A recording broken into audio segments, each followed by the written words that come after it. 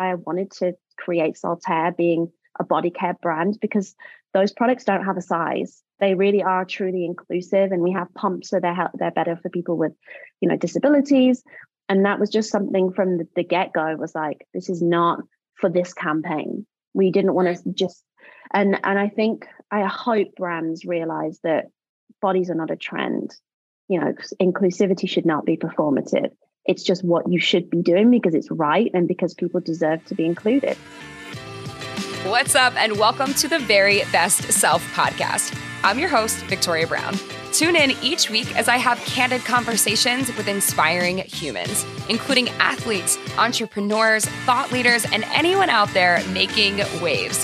Get ready to leave your comfort zone behind, step into your power, and live a more purpose-driven life. I am so happy that you're here. Now let's do this. Welcome back to the Very Best Self podcast. I am your host, Victoria Brown. Today, we have Iskra Lawrence on the podcast. You guys, this interview, I just adored her.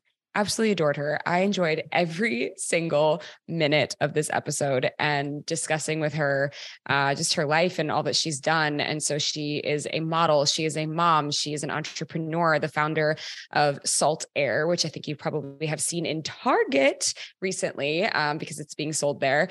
She was also like the original Aerie model for that campaign, the ambassador for the self-love campaign and, body positivity campaign. She's one of the, premier models, really from the self-love, body inclusive, era, which is still obviously happening, but she kind of pioneered this in a major way. And so I just absolutely adored her, and I adored every single minute of this conversation. And I know that you're going to absolutely love this episode. And I also learned so much. She was just epic. I loved her. So let's get into it. Here we go.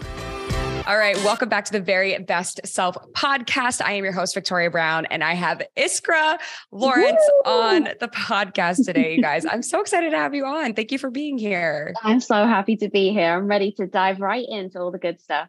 Good. So we were just kind of talking, before we hit record and catching up a bit. But so Iskra is a very busy woman. She is doing a lot. So I'm going to read kind of like a little bit of your bio. You have over 6 million followers on social media, which I'm sure it's probably even grown since I have this recorded. So you are a supermodel, you're a mama, you are a business owner, you are a brand builder, you are an investor. Like, is there anything that you do not do? I don't eat sushi. No, I don't. Yeah. I don't know how to not do things. I don't know how to say no. That's something I'm working on this year. No is a very powerful word for me that holds a lot of weight and holds a lot of power. And it's not a negative thing. I'm trying to embrace the no. I love that. Embracing the no. I feel like I am on a similar journey, and it must be something that's like going around in the universe, if you will, because I've had so many guests on who are kind of just like in this very deep path of like alignment. And like, I need to say yes when I mean yes. I need to say no when I mean no. And like, I need to like fill my cup and put things on my plate that are like things that like bring me joy and happiness. And that includes like the activities that I do, the businesses that I start, the people I surround myself with, like all of it. Like, I feel like I'm in a very similar place of just like wanting to do a deep dive overhaul on what's working and what's not working. I think we need, it's like pandemic 2.0. It's like we were so scared of what next during the pandemic. We all like took on lots of new things and different things. And then as soon as things kind of started going back to normal, we overworked to try and catch up, I think, because a lot of us maybe did feel unproductive during those kind of like moments at home. But I think we were being productive. I just think it looked different. And for me, it now feels like, boom, like everything's back at like 200%. And it was like, whoa, I need to find that balance again. It's like the pendulum shifted. For me, especially being a new mom during the pandemic, it was just me, my partner at home. I lost my contract. He lost his job. It was very much like we went back to square one. And now I guess all the things we were building on have all come into fruition. And it's just like overload. And it's like, whoa, we need to rein it in and like find that balance again. Like I would just love to be able to sit down at the end of the day when my toddler's gone to sleep and know that I didn't have to do anything. Like I can't imagine what that would feel like, because the to-do list piles up every day. And like for every like 5 things I tick off a day, I add 10 new things. I'm just like, when does this end? When do I get to like complete stuff? And then there's just like some moments of peace. So that's really my focus moving forward in this year, is really like, okay, how do I start saying no? How do I start protecting my energy, creating those healthy boundaries, and not being ashamed or afraid to say like, this is as much as I can do. And I know that's okay. I don't need to burn myself out to achieve success. And I think that whole kind of idea of success has been really challenging for a lot of us, seeing those like Batgirl videos where people like have a super tidy house and they have all their shit together and they're working out and they're growing their business and they're growing their hair and they're doing, and it's just like, oh my God. Oh my God. You just spoke to my soul. You just literally spoke to my soul, because I have been someone, I fell victim real hard to these that girl videos and all these things you see on Instagram. And I'm just like, I got my closets built out. Right. And so it's like, okay. I'm very lucky. I did a partnership with California Closets. It wasn't like free, but I still had to pay for it, but it was nice discount. And so I was able to get that done. And then I have this gorgeous pantry. And I'm just like, recently, I even had the help of an organizer come in to help me like make my pantry organized. Right. Yeah. But then it's like, you've got to get all the bins and all the things and like to make it quote unquote aesthetically pleasing. And so I'm looking at other closets and I'm just like, if you zoom in, I'm like, hold on, this is not real. It's not real. I'm like, where's the actual food that you're eating? Where is it? Because I don't see it in your closet. And here's the real kicker. Because this was a partnership with California Closets, and God bless them, they came over to photograph my primary closet. Okay. And do you know what the first thing we did was? Take stuff out. Take things out of the closet so that it looked ready to be photographed, aesthetically pleasing, perfect, etc. And we took more than half. Yes, that's a metaphor for social media. It is. We took more than half of the closet out. You're not going to see that in the photos on social media. You're not going to see that. And so this is a message to any girl out there or guy or anyone in general who's listening to this, that like, it's these things you see on social media are not real. Not real. It's all created. You're making me want to go into my closet right now and take just a quick video and show everyone like, this is what normal closets look like, because it's a shit show in there. Yeah. Yeah. Because you're a normal person. Like, and so like, I'm just, and it's so funny because now I'm going on a little bit of a tangent, but I had this, so I'm a SoulCycle instructor and I was teaching class on Wednesday night. And, I kind of just like talk to my rooms about like what's going on in my life all the time. It's not just like, I don't know, we're fitness class. Like they know shit about my life. They know what my favorite restaurant is. Yeah. Where I'm eating, what movie or what TV shows I'm watching. They know everything about me. So I'm like having a good discussion with them and I'm like, you guys, I hate myself right now. I'm like, you know what I did today? I'm like, this is what I did today. I go, because this is all relevant right now. I'm like, I had that home organizer come over. She helped me with the everything. And then I told everybody, I was like, and I had a lime green water bottle and I threw it away because it didn't match my aesthetic. Oh, and I said, do you know how fucking ridiculous that is? Yeah. I was like, and I'm so glad we're having this conversation out loud. And that was an LOL moment because it's just me talking and they're working out. Yeah. And I was like, so you know what? That's the most ridiculous thing I've ever done in my lifetime. And I'm going to go home and I'm going to rescue that water bottle and I'm going to pull her out of the garbage and I'm going to put her back in the cabinet because I like that water bottle. Right. She is worthy. She is worthy. Right. And I rescued her. I got home and I brought her out of the trash can and put her back in my pantry because I was like, this is a bunch of crap. Oh my goodness. I mean, it can easily get to that point, especially when we're just living these lives very much online. There are decisions I've made and I'm building a home right now. There's decisions I've made about the structure of my home, the placement of the windows, the placement of walls, purely to get the best lighting and the best kind of like what I think is going to look good on camera, which when you think about it, it's like, that's fucking scary that I've designed a house around social media, but it is my career. It is my job that is important to me. And I get frustrated every day, which again, I'm very grateful. I live in a beautiful home. The fact I even have a home. It's like, it's funny how I catch myself complaining because the lighting's not right, or I don't like that I have a dark kitchen and everyone has a white kitchen on Instagram and it's bright and airy. And I know that stuff is ridiculous, but I will say, like, when you're in this world, and that's why it's important to have these conversations, to normalize it, to know that I'm not going crazy, because clearly you have the same kind of wild thoughts, because we're so ingrained in us. Everything we see and everything that we're consuming is like this perfected, curated look, feel, and it's and that's why it's important to go and follow accounts and find people who obviously do show the realer side of things. Right. But I think it's hard because that's a perfect example. California Closets, we love you. But that's a perfect example. It is the brands that come in. And I keep telling Philip this all the time. I would create different content if I didn't think brands were watching and judging my content and thinking, should we pay her to collab? Or her rooms are messy, the lighting's not good. Like, yeah, I think aesthetically mostly because I'm trying to work with brands and help promote their products. And obviously that's my income right now. So Right. It's like a weird cycle. It's a cycle. It is. I love it. I feel like we could definitely go off on this tangent for a very long time, but let's get back to you. Let's talk about your incredible journey.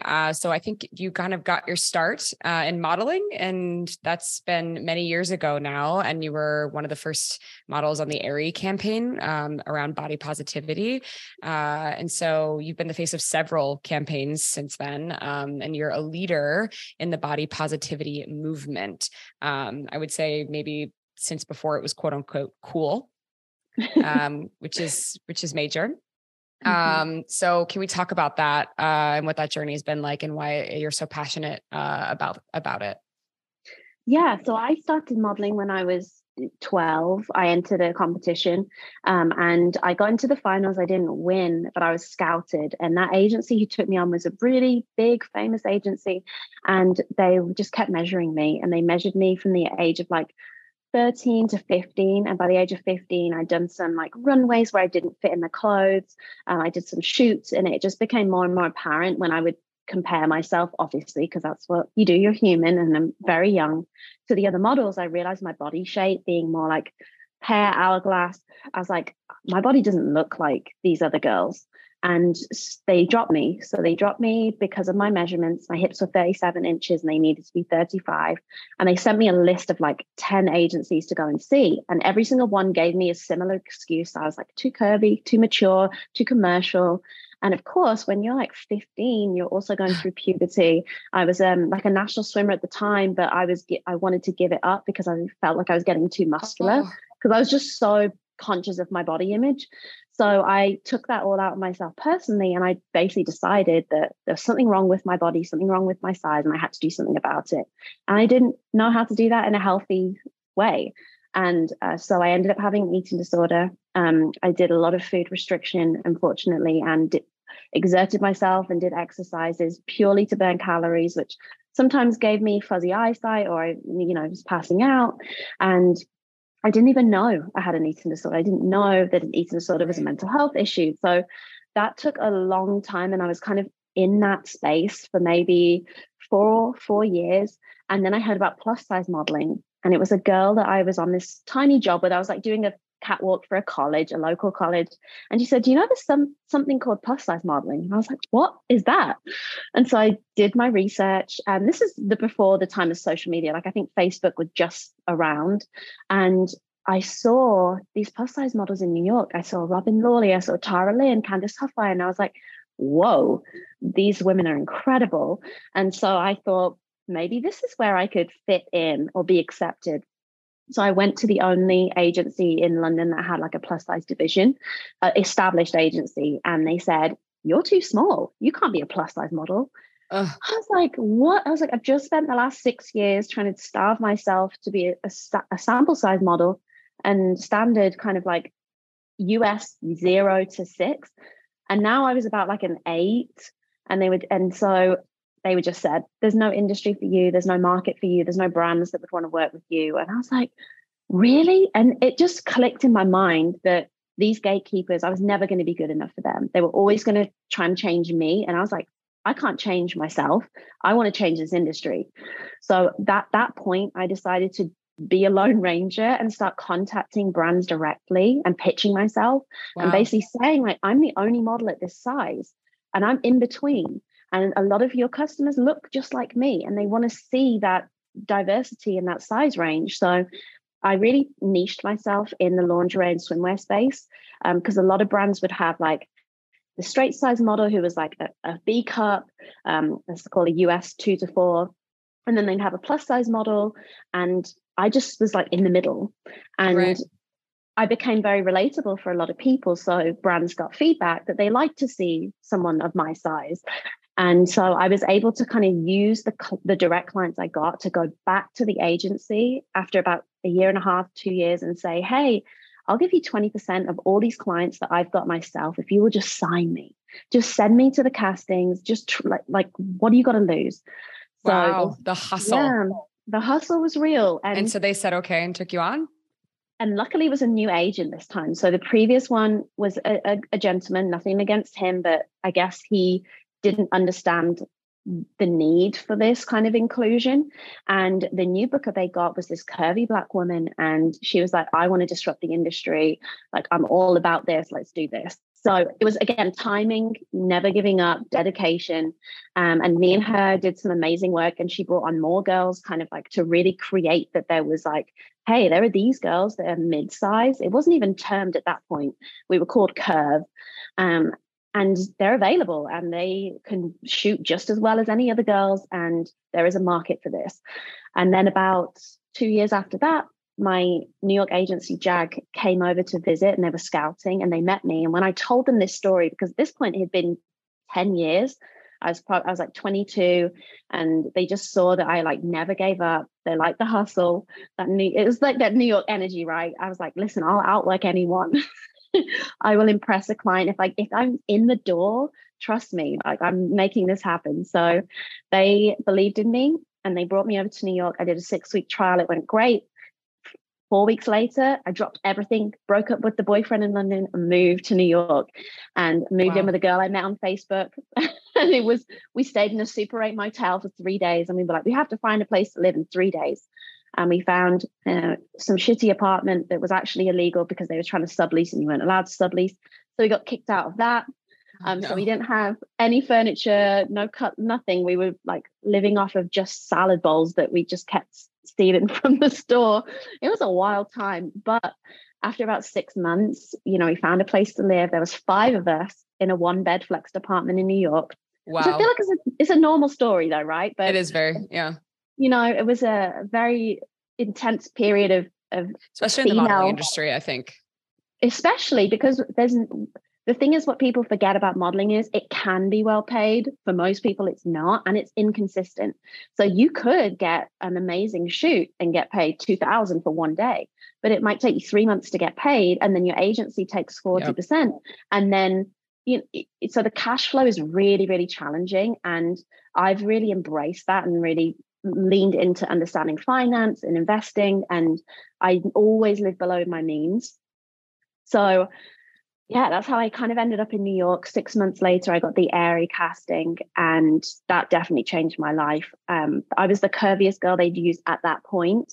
Oh. And when my photos, I only did a 1-day shoot with them, but I was like, I need to turn this into something bigger. That 1-day shoot ended up being a 7-year contract. And when my images first went viral, it was because people had never seen a lingerie campaign where a girl was sat normally and had some rolls. It was just something as simple as that, which blew my mind. And I knew that there was like, okay, there's a lot of work to do. Something here. The fact that people were body shaming me, and bearing in mind, I'm still just like a US 10.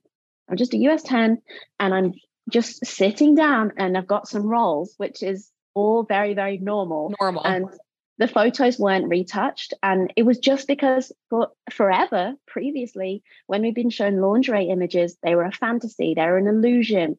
It was very much targeted to being attractive to men and the sex appeal. And this was just like some random girl wearing some big undies with some rolls, sat down, feeling confident and being herself. And it shouldn't have been revolutionary, but weirdly it was. And so me and Aerie both kind of catapulted the Aerie Real movement and then my social media at the same time. And 2015, I had 70,000 followers in the September. I remember it was my birthday, my 25th birthday. And by the December, I had 1 million followers. So Wow. it was like, I'd get like 100,000 followers overnight. It was just nuts. Yeah. I It was love really it. nuts. I mean, I remember when this came Yeah. out. I remember it because I remember being like at the mall. I think I was like, this is in Maryland, like where I grew up. And I remember seeing these like images like hanging in their windows and being like, that's really cool. Yeah. And I had never shopped at Aerie, and it worked because then I did, because I was like, fuck yeah, like this is awesome. Like I'm going in there. And still to this day, I buy my underwear there. Yeah. They're an amazing company, and there's just so many incredible women like right at the top making those decisions. And that's definitely one thing I've learned in this industry. You need people with empathy at the top who are making the decisions, or else change just doesn't happen. Right. Yeah, absolutely.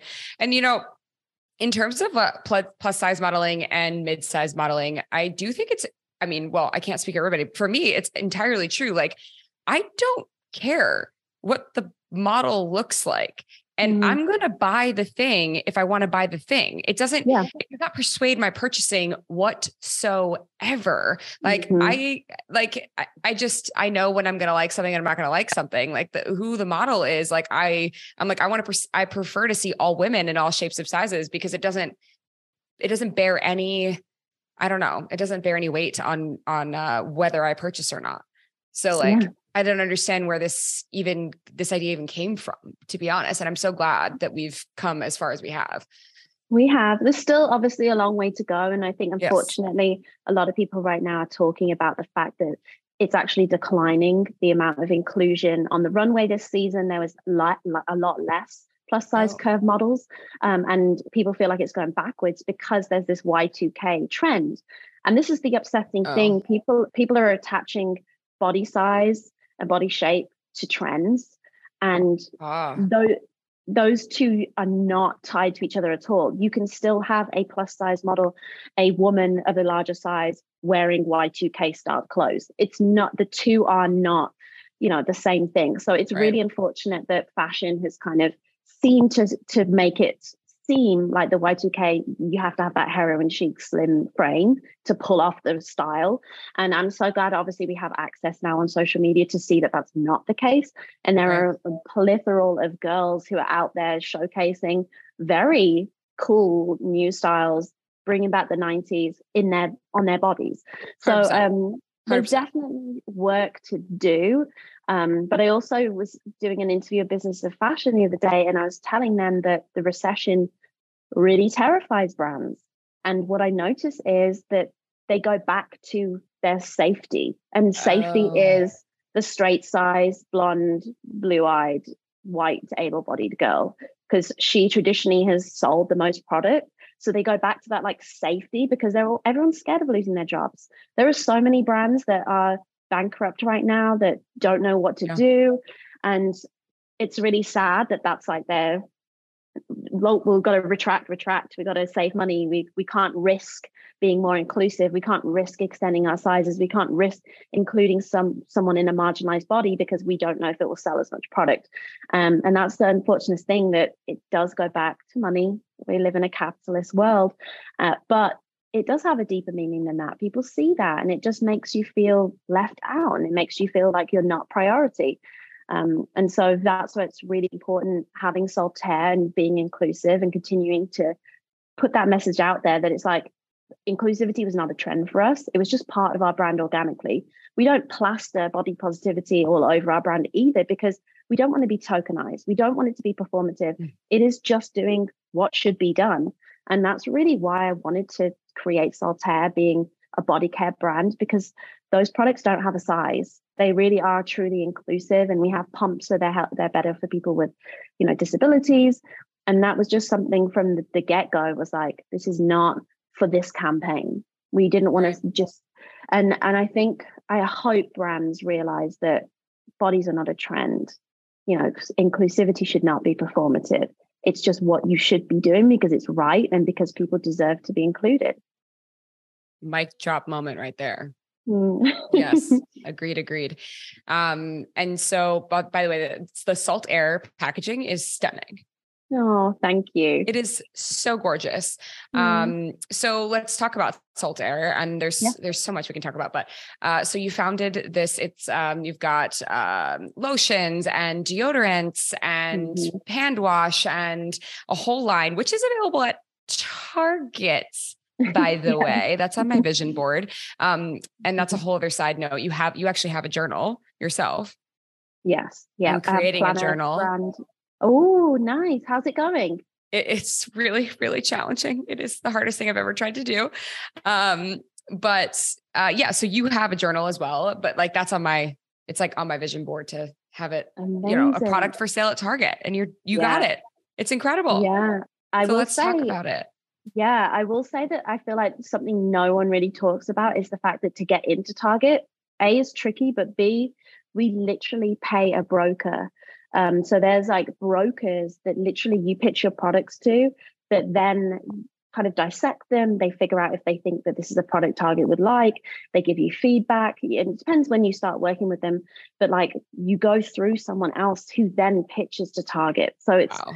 it is really complicated. And there are obviously people who maybe figure out different routes but yeah, that's great. That's on your vision board, because for us, it was day one when we were concepting Saltair. Target was the goal. It was like, that's the home. That's where we visually see it. When I walked, honestly, inspiration came from like two things. It came from me during postpartum feeling really lost, and to the point where I know affirmations. I know I deserve to look after myself. And I just completely lost everything.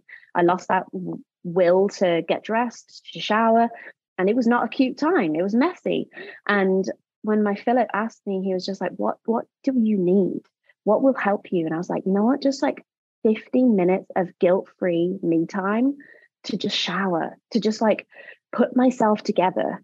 Because there's a lot of different pieces, like new pieces of being a mom and old pieces of me that I don't recognize because I no longer live in New York. I no longer have my Airy contract. I no longer, I'm seeing friends or being around my family who I didn't see for a year and a half. So I was like, there's so much going on. I was like, getting in the shower and just cleansing and having that moment of escape and crying or having ideas.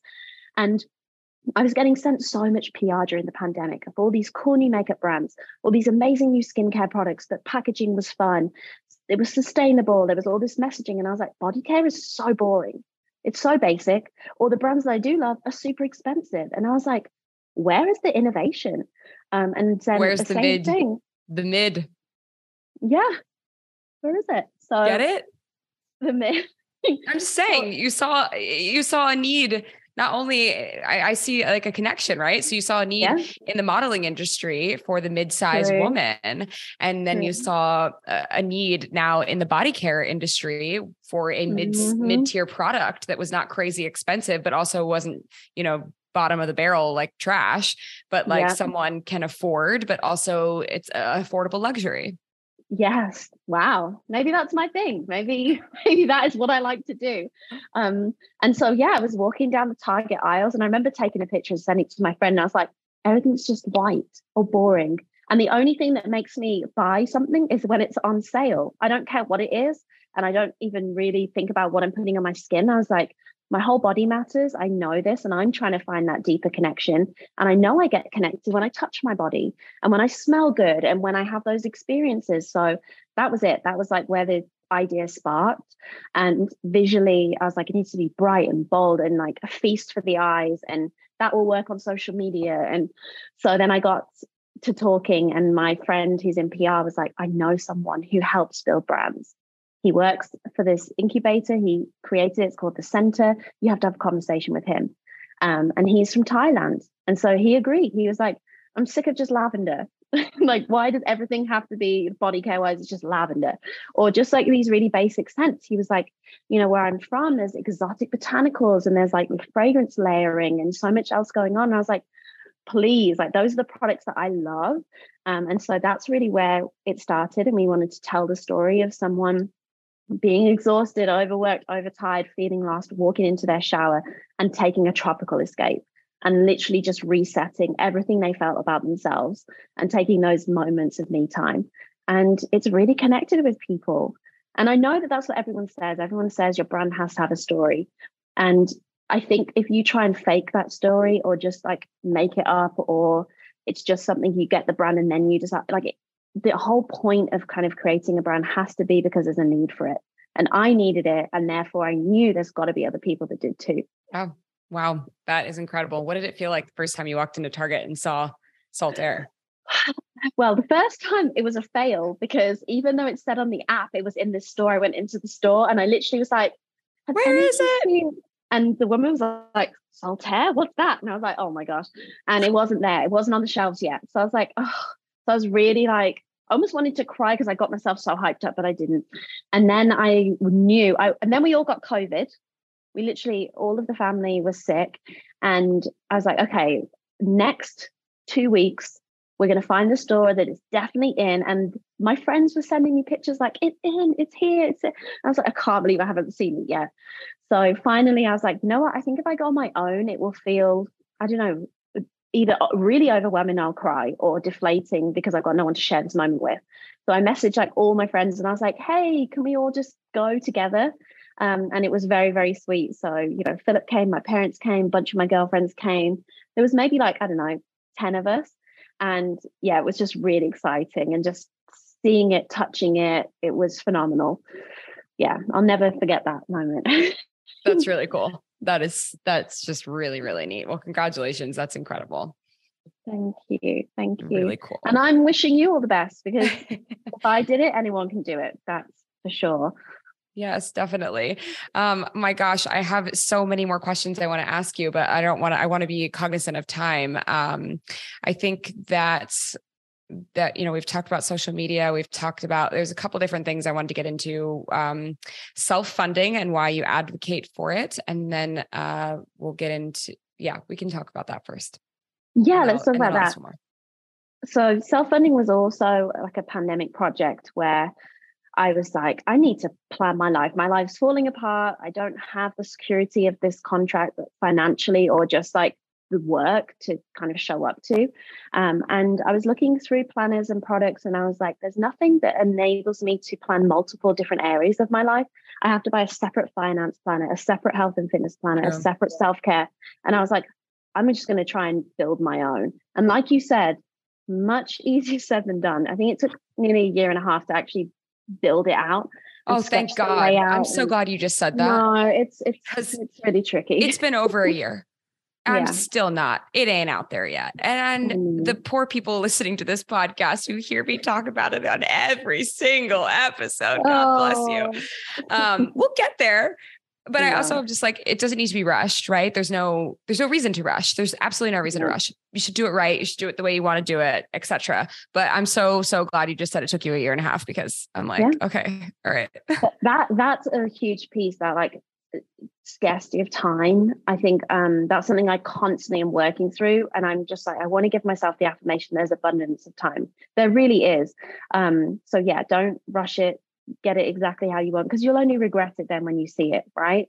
But I will say the compromise that I should have made is maybe scaling back the cost to create it, because it is a luxury premium planner that we had to sell for $72, which is not easy in that space. So I think we did it better with Saltair, where I knew from day one, I was like, this product has to be at the target price point. And that kind of helped me dictate where we had to go. And I wish I would have done that more with the planner. So I don't know. That's one piece of feedback I would say, like really establish what price you want to retail at and then kind of work back from there and potentially make compromises where you need to, because you want to make it accessible enough so that your people can actually afford to buy it. But that's been a beautiful journey, because I've essentially had two simultaneous experiences of owning a brand, one of which I co-own because I have a business partner who had capital that enabled us to really grow it at a rapid rate. And I have this very small brand that I literally developed with my mom. And it was a passion project between the two of us. And we learned all the different areas of manufacturing and distribution that I do understand with Saltair, but I actually have to do with self-funding. Like we are the ones that are on the emails to the factories, to the manufacturers, to the distribution. So it's really interesting having two different unique infrastructures, and both teach me things about the other businesses. So self-funding was important because I knew I was my greatest investment. If I hadn't self-funded, like literally just developed myself, worked on myself, had mentors, just kept on continuing to learn and learn from my mistakes, I wouldn't be where I am now. And I just want other people to know that they're their greatest investment. So self-funding isn't just the planners, it's events, and it's something that we're growing to hopefully a more online community as like time goes by. But again, there's an abundance of time.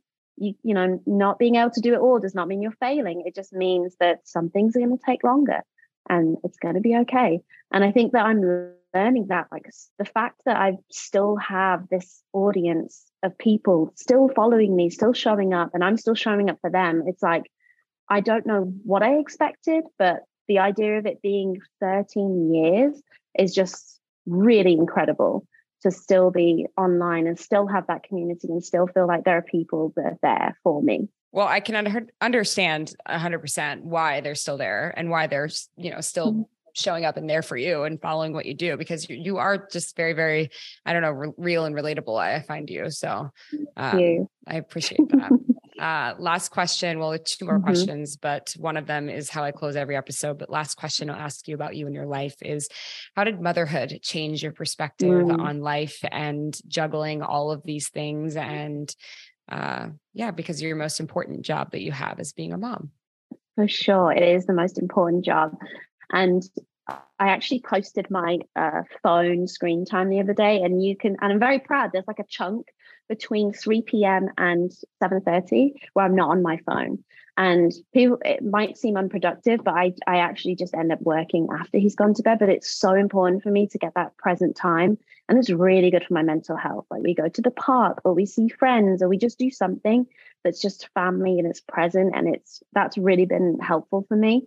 And it's the best job in the world, but it's for sure the hardest. And I think we're in a really beautiful place in society where moms are able to say that and not get torn down for saying that.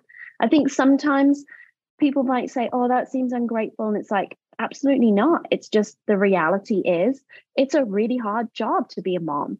And there's no rule book for it. There was no manual because every baby is different as well. So as many books as I read, many podcasts I listened to, as many YouTubes that me and Philip were Googling in the middle of the night, it's still, you have to get to know your child and understand them and their needs.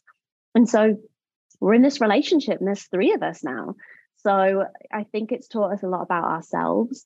I've definitely become more patient. I've become more, I don't know how to live and let go kind of mentality, because I am a Virgo. I love control. And I cannot control a 2-year-old. I cannot control their emotions. Like he has to feel everything, and I have to allow those tantrums to happen and those big feelings, and having the patience to work with him through those.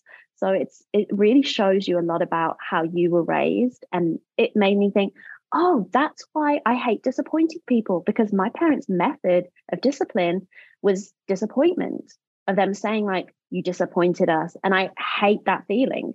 So it's like, oh, that's where that comes from. And then it makes you think, well, I don't want to do that to my child. So how am I going to discipline them? And what does that look like? And I know people are saying there's this soft discipline right now. And my parents are like, you're too soft. He's spoiled. He's entitled. And I'm like, he's 2. Like, I just, I'm like, I'm not going to be the perfect parent. I know that, but I just got to have a happy, healthy kid. Like that's the goal. Right.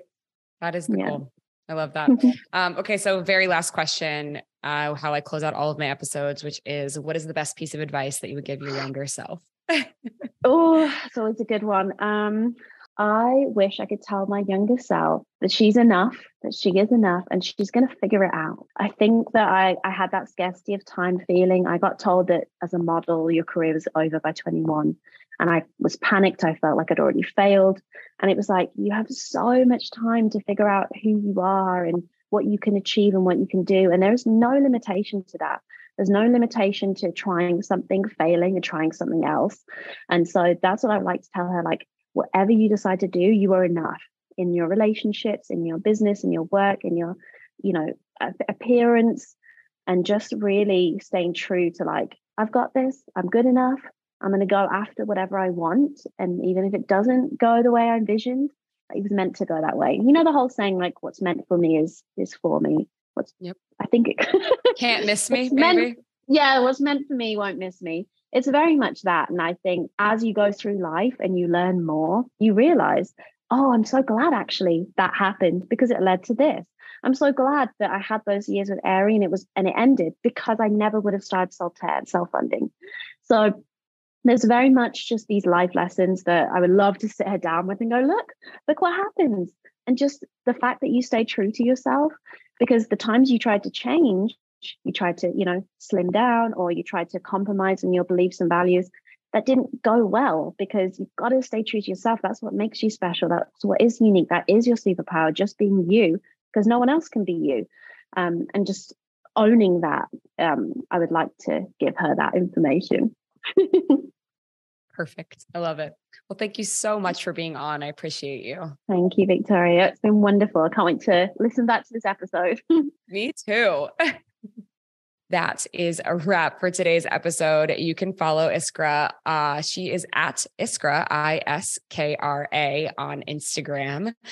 I loved today's episode. I absolutely loved her. I loved chatting with her, and there was just like a realness, I think, from her that, of course I have a lot of incredible guests on the podcast, but there was just something about her that just, I don't know. She just is a go-getter, but like not in a in-your-face way.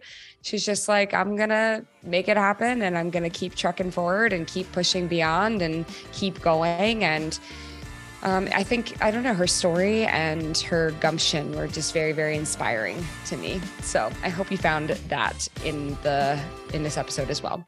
You can follow us at Very Best Self, me at Victoria Brown, and definitely we will see you next week for next week's episode. And that's a wrap. Bye.